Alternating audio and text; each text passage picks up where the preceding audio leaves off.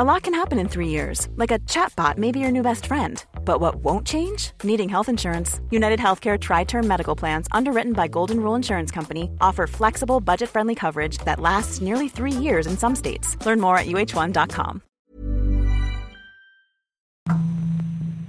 What is brought to the fore, unsurprisingly, is a question again about how do we transition into recovery. What do we do about people and whole towns even that have been decimated? Do we just put Humpty Dumpty back together again and put people back in the same place with the possibility of future floods? Can we learn from this so we do not entrench the very conditions that gave rise to this disaster in the first place? And that involves some very difficult decisions. Kia ora, this is Voices with me, Kadambari Raghukumar. Bruce Glavovic of Massey University is with me on today's episode. He was born and raised in South Africa, and over the years his work around the world has revolved around research into policy planning, land use, and building resilient and sustainable communities in the face of climate adversity. This past month, as we've dealt with one of the worst natural calamities in New Zealand, I couldn't help but think of the relevance of an ongoing conversation I've been having with Bruce.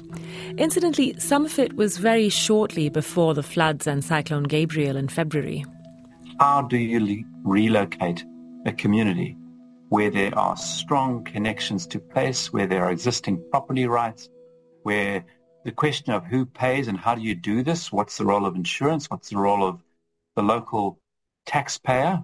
Across the world, the challenge of making these decisions is how the interface between government, civil society, and the private sector, how that interface unfolds. It's that intersection that shapes societal choices and outcomes.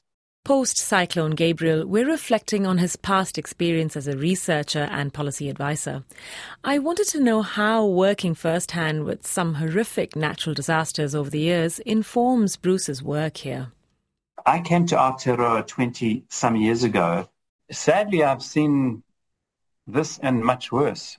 I spent time in Banda Aceh in Indonesia after the Indian Ocean tsunami and the scale of devastation with many tens of thousands, I think close to 200,000 people killed, which is a number that rolls off the tongue very easily, but it's an unbelievable number of people, seen firsthand and worked with people who've lost their entire family and who doing what they can in desperate circumstances to help others.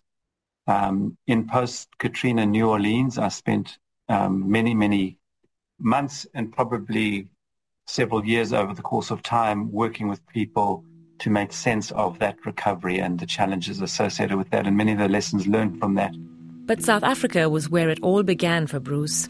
My involvement was in post-apartheid South Africa, developing policy to manage the South African coast and essentially to explicitly create space and opportunity for historically marginalized Black South Africans to have a voice and a say in the shape of that policy because of the impact of apartheid. So what does that look like when you talk about post-apartheid South Africa and marginalized communities in the context of climate change and natural disasters?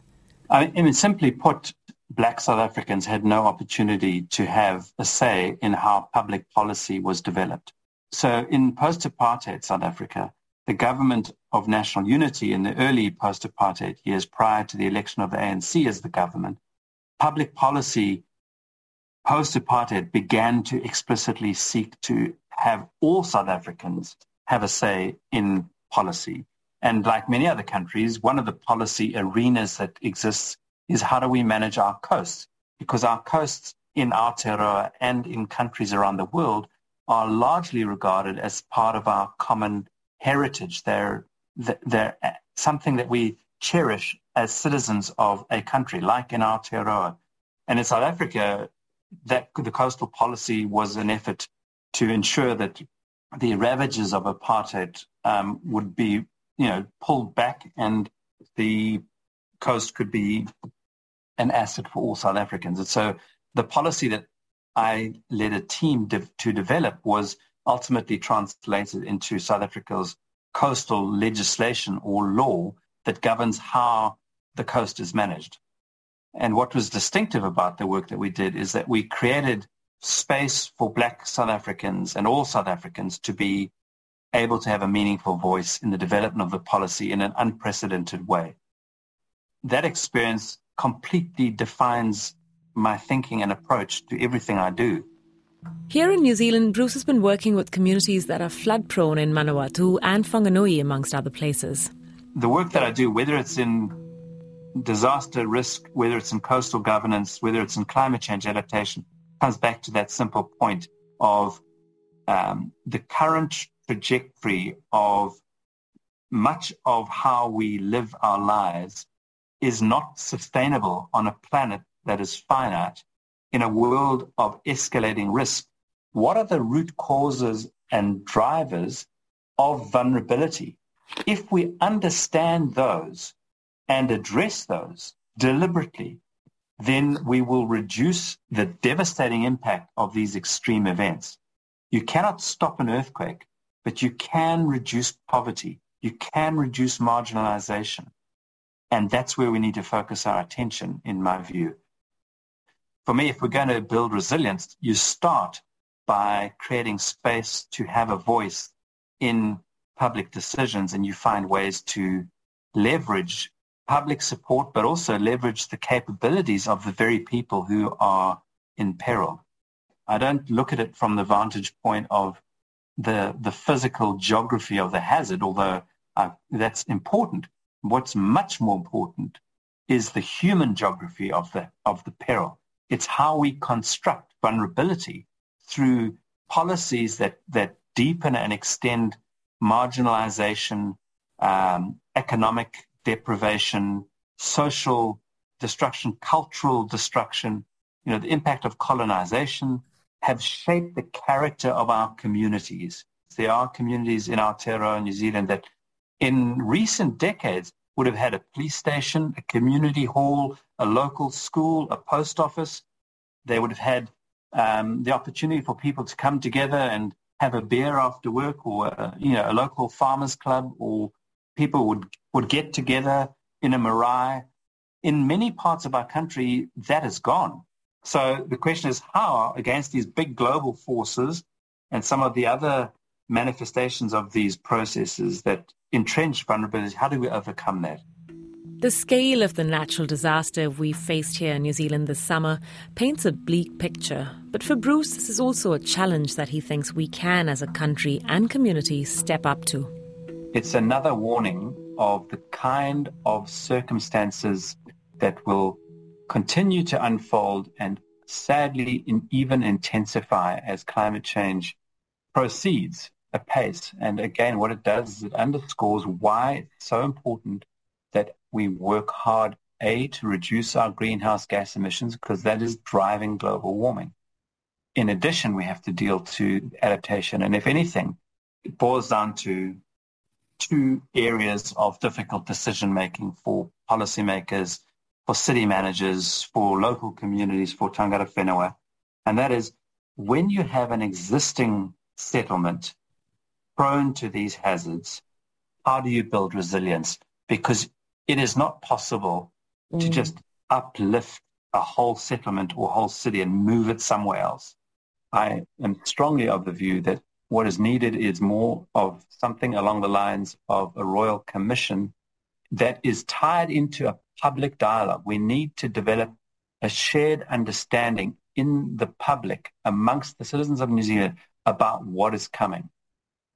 That will help to give politicians the support necessary to make some tough calls to prepare for the distant future.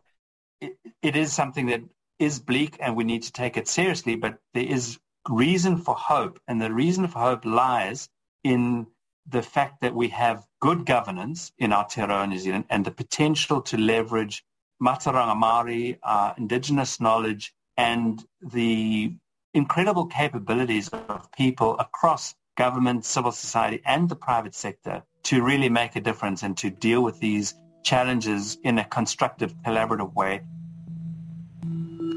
That's Voices with me, Kadambari Raghukumar. Big thanks to Bruce Glavovic of Massey University for talking to me. You can catch more Voices episodes on all your favourite podcast platforms like Spotify, Apple, iHeartRadio, and everywhere else. You can also find Voices on the RNZ website. Today's episode was mixed by Jeremy Ansell, and I'm Kadambari Raghukumar. Thanks for listening. Tired of ads barging into your favorite news podcasts? Good news. Ad-free listening is available on Amazon Music for all the music plus top podcasts included with your Prime membership. Stay up to date on everything newsworthy by downloading the Amazon Music app for free or go to amazon.com/news ad free. That's amazon.com/news ad free to catch up on the latest episodes without the ads.